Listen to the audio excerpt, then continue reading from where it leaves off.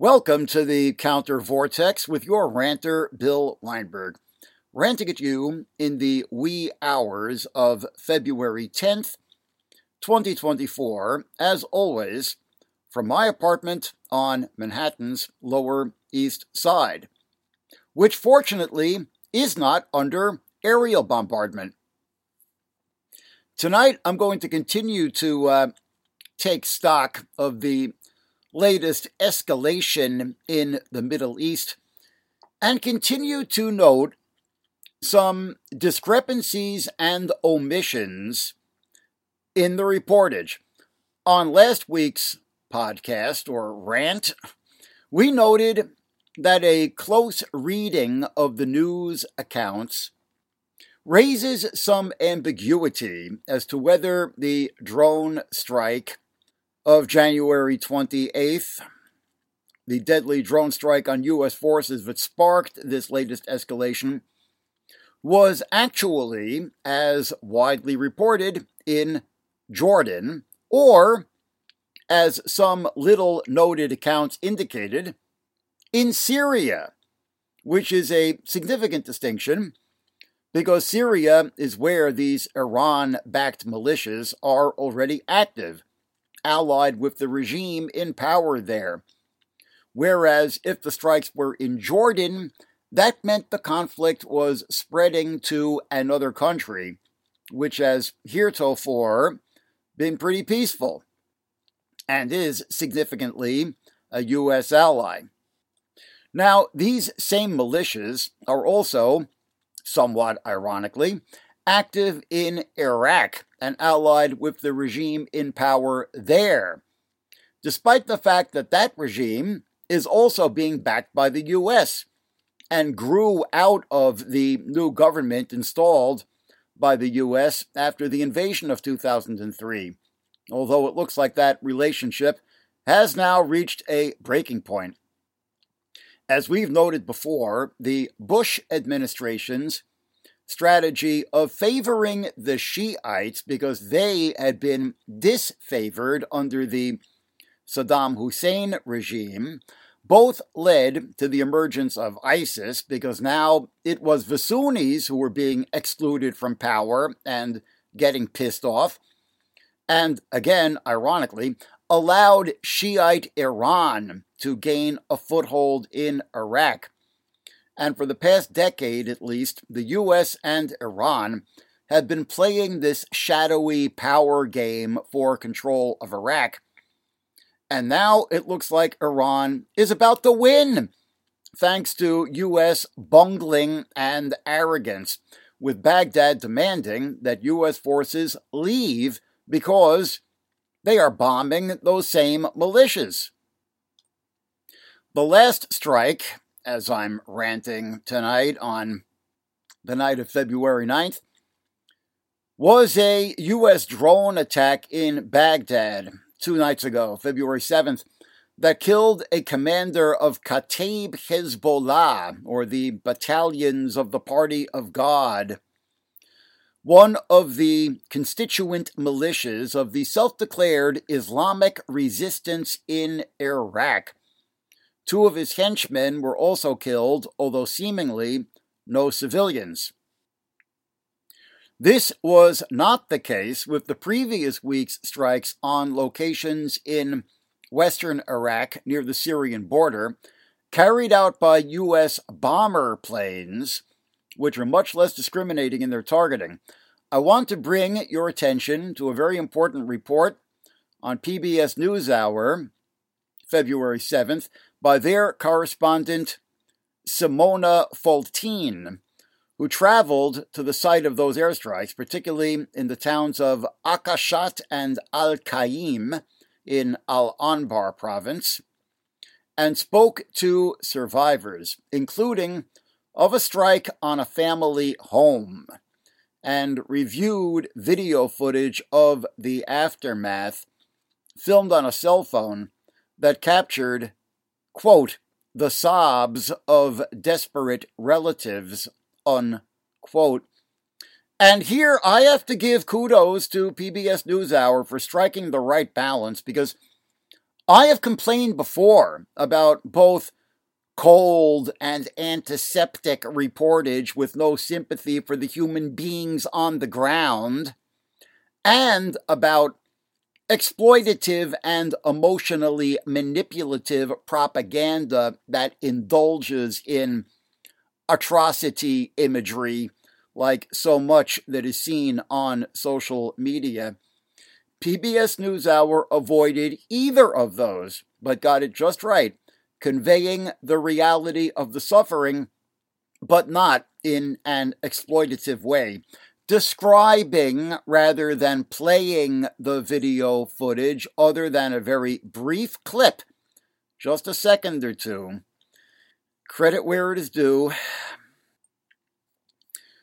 But here's the critical point. Apparently, those towns, Akashat and Al-Qaim, were targeted because they are under the control of the 13th Brigade of the Popular Mobilization Forces, a paramilitary network integrated into Iraq's official security services.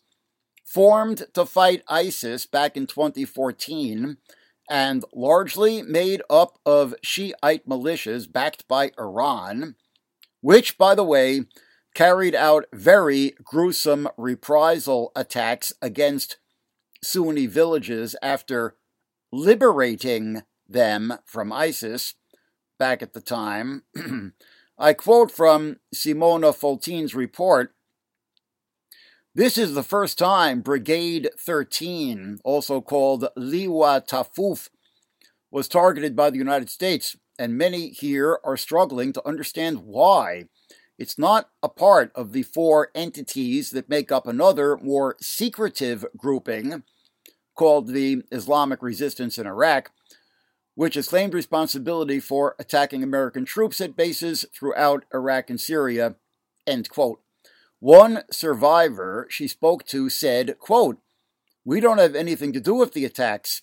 They can't get to those who carry out the attacks, so they target those who are protecting the country's borders," end quote. Now, the report does acknowledge that Kataib Hezbollah also has bases near Akashat, and I imagine what is going on here is that Kataib Hezbollah is a constituent entity of both the Islamic resistance in Iraq and the Popular Mobilization Forces. And the fighters might wear different uniforms, or at least different armbands, depending on whether they are bearing arms at one particular moment for the Islamic resistance in Iraq or the Popular Mobilization Forces, but it's the same fighters and the same rifles. Once again, that's why they call it a great game. There was a perhaps similar situation in war zones I visited in Colombia about 20 years ago when things were really bad there.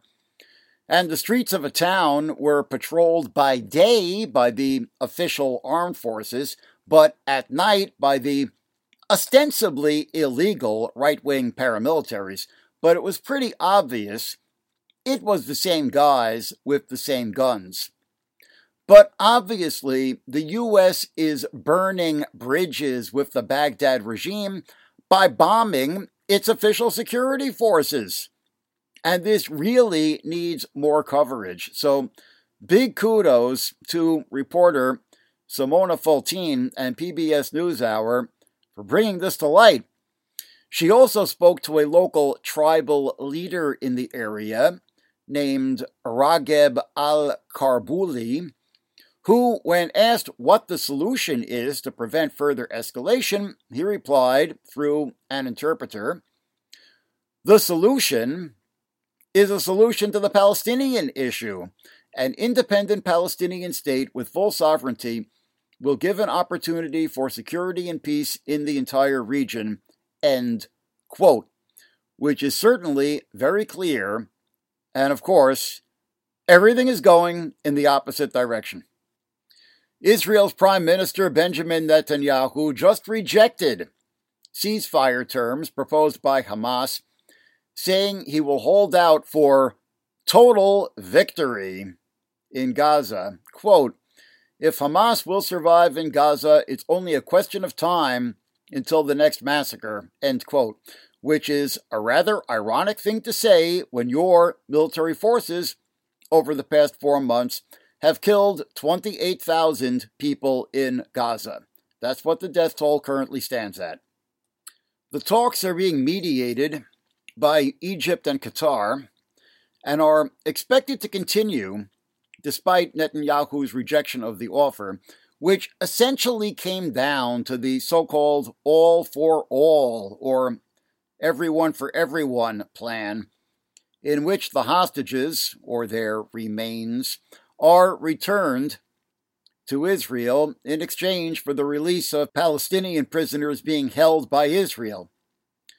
A solution which we at the Counter Vortex have been calling for from the beginning, and is increasingly embraced by the families of the hostages, who have been holding weekly demonstrations in Tel Aviv against the Netanyahu government for failing to bring home their loved ones. This is an encouraging development. I also note that, disgracefully, other Israeli protesters have actually been blocking the road leading to the crossing into Gaza to prevent aid deliveries from entering. I despair at such depravity.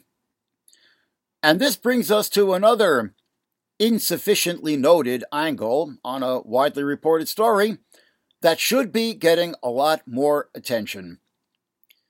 Israeli claims of Hamas co-optation of UNRWA, the United Nations Works and Relief Administration, the agency responsible for Palestinian refugees, has, of course, led to a devastating cutoff of funds to the agency by the Western powers.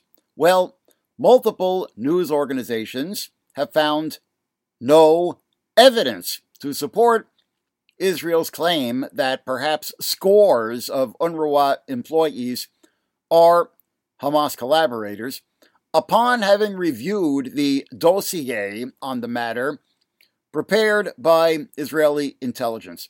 These news organizations include the UK's Channel 4, Sky News, the Australian Murdoch Network, and the semi-official France 24, which in its headline actually uses the moniker "dodgy dossier" in quotation marks from a quote from a former UNRWA official. Israel has not shared its full intelligence report on the matter with either UNRWA or the UN Office of Internal Oversight Services or the media. But a 6-page summary was leaked to a handful of media outlets, including the aforementioned 3, which all concluded that there's no there, so to speak, nothing concrete to back up the claims. Nonetheless, U.S. Secretary of State Antony Blinken said, quote, "We haven't had the ability to investigate the allegations ourselves, but they are highly, highly credible," unquote. That's really kind of amazing. With Gaza literally on the brink of mass starvation and in desperate need of UNRWA's relief efforts, that they are able to get away with such a cavalier attitude. As if any claims by any belligerents in wartime should be taken at face value. Come on! And I'm not sure if these findings by Channel 4, Sky News, and France 24 have been reported in, say, the New York Times. Have they? I couldn't find any reference at their website. And as for the prospects for an end to the siege and bombardment and some kind of deal between Israel and Hamas, Well, here's another item that should have received way more coverage, although I'm frankly not sure what to make of it. The Hamas Media Office on January 21st issued a document entitled Our Narrative, Operation Al-Aqsa Flood, asserting that only military targets were struck in the October 7th incursion into Israel. Quote, if there was any case of targeting civilians, it happened accidentally and in the course of the confrontation with the occupation forces, the document states. This is reported rather credulously in Palestine Chronicle, a very partisan source, as the name implies. They link to a PDF of the document, which only makes the following rather oblique reference to the hostages, quote, Operation Al-Aqsa Flood on October 7th targeted Israeli military sites and sought to arrest the enemy's soldiers, to pressure the Israeli authorities to release the thousands of Palestinians held in Israeli jails through a prisoner exchange deal. Therefore, the operation focused on destroying the Israeli Army's Gaza division, the Israeli military site stationed near the Israeli settlements around Gaza. End quote. Now, the only way this can be narrowly, factually accurate, if still misleading, is if all the civilian hostages are held by Islamic Jihad rather than Hamas. And even that strikes me as extremely improbable. I mean, what are they negotiating about in Egypt if not the fate of the hostages? So I don't really find this document credible, but nonetheless, it should be reported.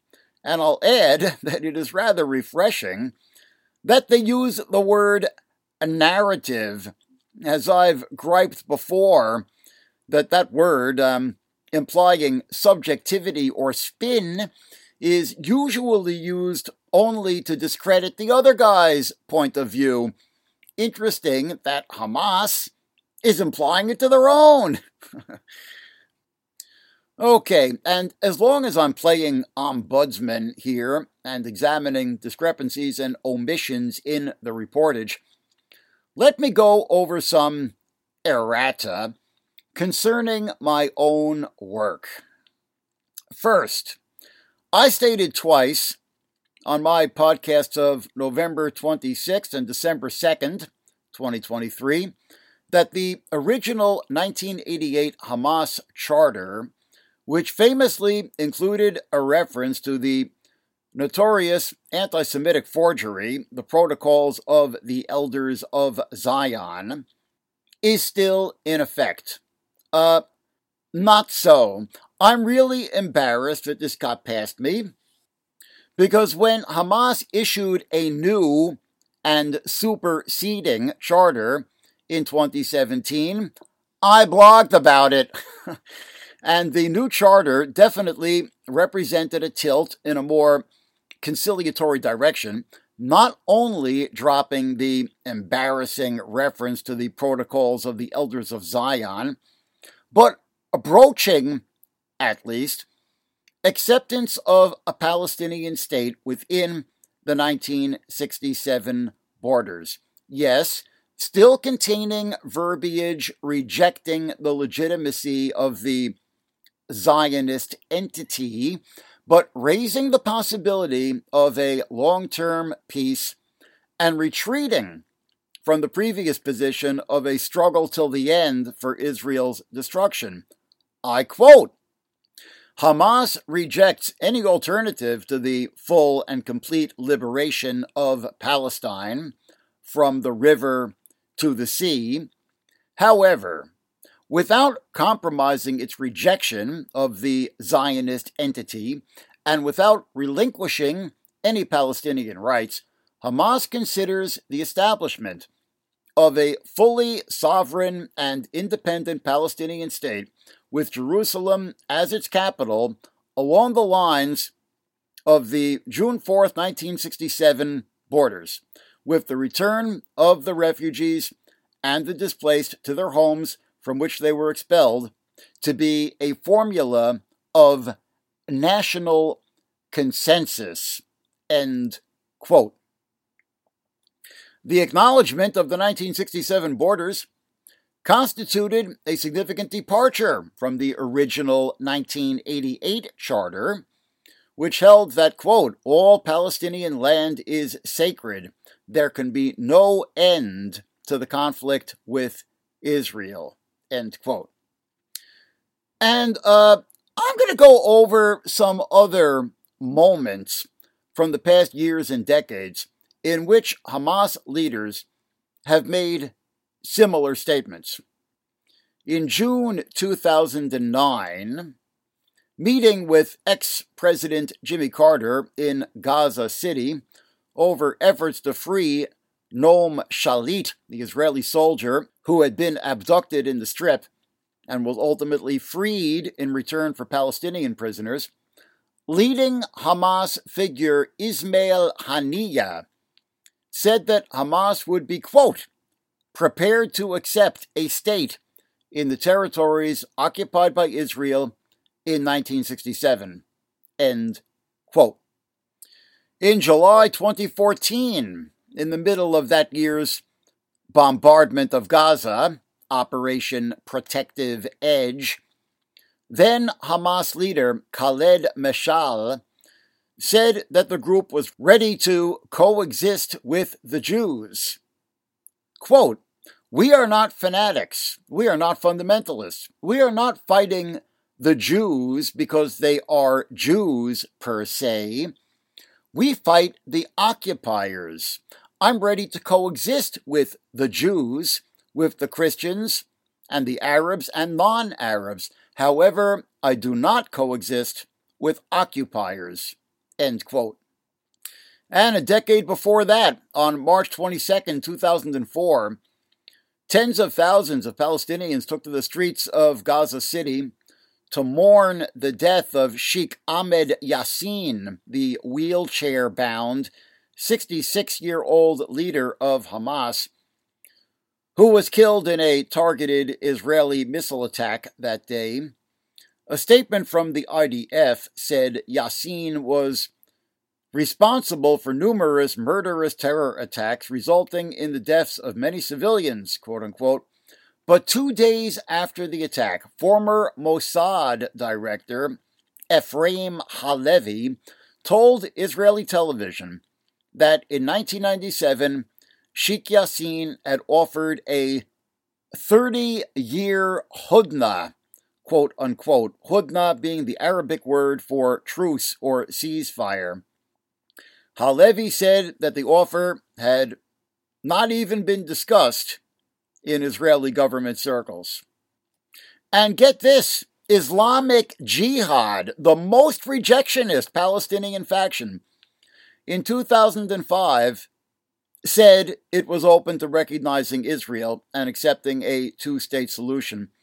And Islamic Jihad leader in the West Bank, Abdel Halim Izzeddin, known by his nom de guerre Abu Qassam, told Israeli newspaper Haaretz on August 3, 2005, quote, if Islamic Jihad participates in the Palestinian Authority and the PA reaches a settlement with Israel, this will be recognition on our part.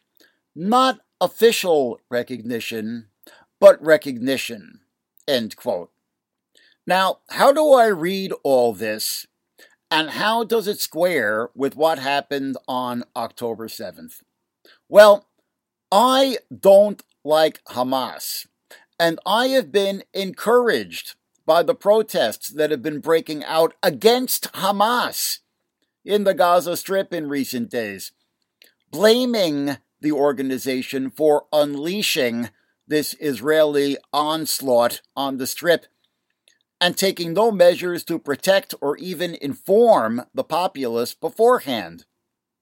Hamas is a criminal organization, as is, of course, on a far greater scale, even if only due to its superior firepower, the IDF.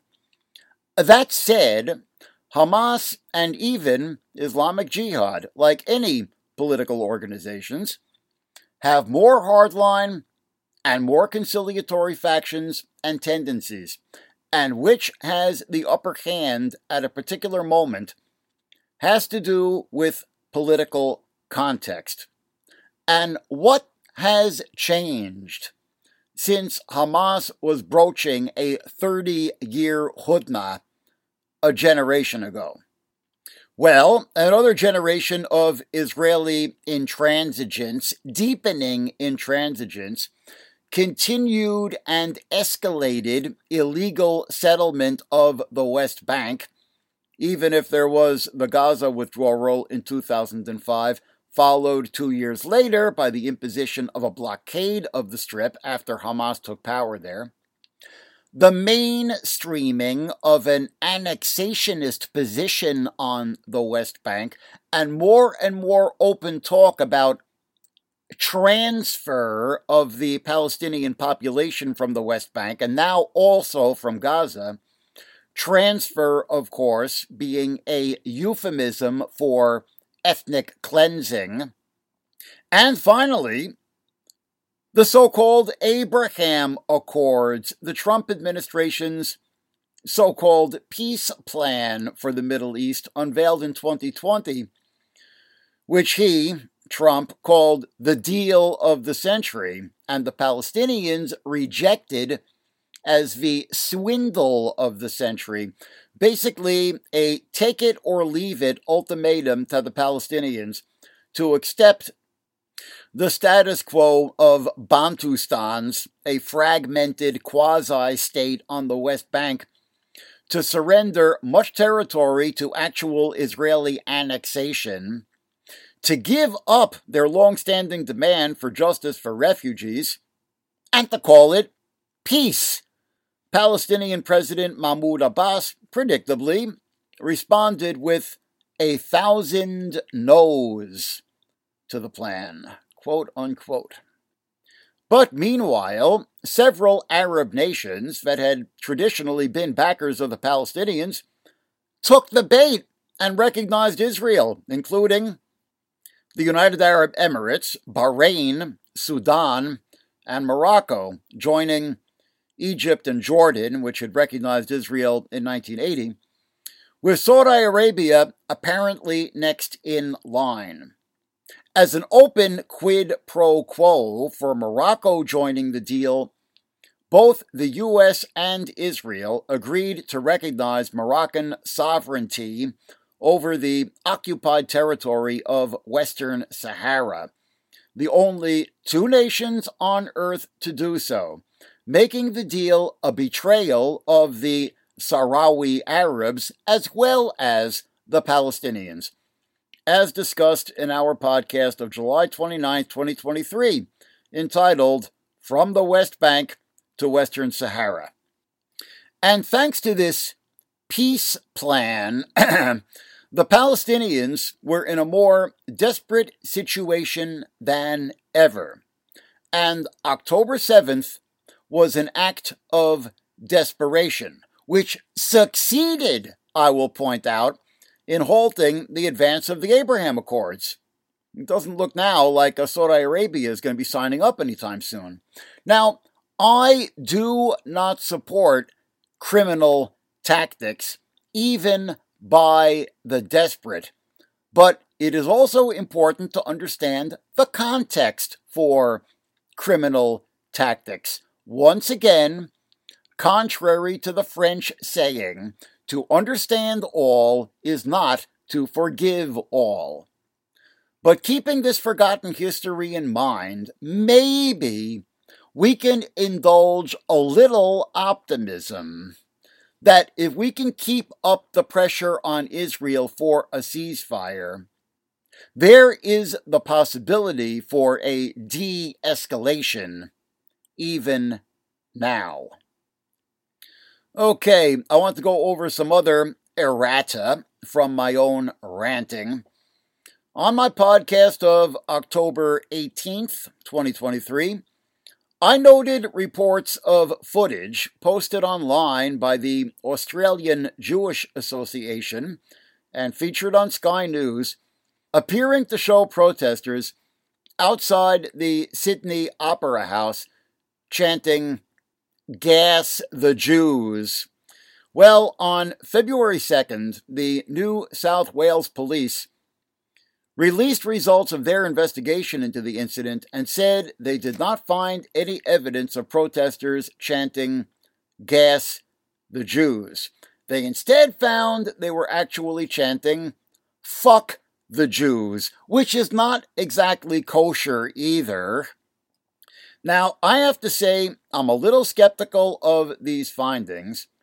Of course, Sky News is not the most reliable source, but I found the video on Twitter, and it really sounds to me like they were chanting, "Gas the Jews." Sorry, it just does. Now, I don't have all the forensic techniques available to the New South Wales Police, but I'm nonetheless a little skeptical. It smells like maybe the police are just trying to mollify us.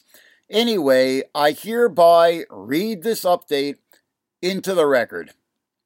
And finally, I want to respond to a criticism from a listener who took issue with what I said in my podcast of January 21st, that amid all the bombardments going on around the world, Gaza, Yemen, Syria, Iraq, and that week Iran and Pakistan, the media, mainstream, alternative, and social, are more concerned about how the various actors line up in the great power game than the horrific realities on the ground.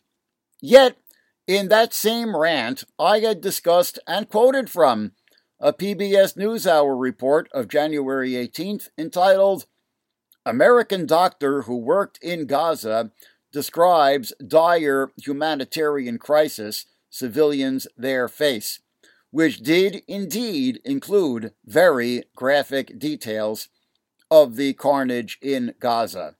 So, did I do exactly what I'm always complaining about people doing on social media? Posting something from the mainstream media and then saying, "Why isn't the media reporting this?" Well, let me make clear that Gaza is not an underreported conflict. It is dominating the headlines, as well it should. And this coverage has included a good deal of reportage on the horrific realities on the ground. I was referring more to the various underreported conflicts, such as Yemen, Syria, Iraq, Pakistan, Burma, Mali, Burkina Faso, etc. Those last few, especially, just barely noted by the media, mainstream, alternative, and social. And in what little note is made, there is, in fact, very little concern with the humanity under bombardment. So, a little clarity on that question, and a good catch to the listener who pointed that out to me. A part of the reason I do what I do is to keep a close eye on the media coverage, not even so much for bias as for mere sloppiness and letting important angles go down the memory hole, work which has become more important in the current digitally driven climate, with even the mainstream media laying off not only reporters, but copy editors, fact checkers, proofreaders, and ombudsmen, as they used to be called. Instead, everyone wants to be fastest with the news, but accuracy comes second. And on social media, everyone just wants to score political points and accuracy be damned. I say, if you really want to be informed, and accurate political conclusions and stances can only arise from a comprehensive grasp of the facts. You have to take accuracy seriously and pay close attention, which we will be continuing to do on the Counter Vortex, so stay tuned. This has been Bill Weinberg with the Counter Vortex. Check us out online at countervortex.org, where everything I've been ranting about tonight is fastidiously blogged up, documented, and hyperlinked. Support us on Patreon, patreon.com/countervortex. We need your support to keep going with these weekly efforts. Join the Counter Vortex, join the resistance, and rant on you next time.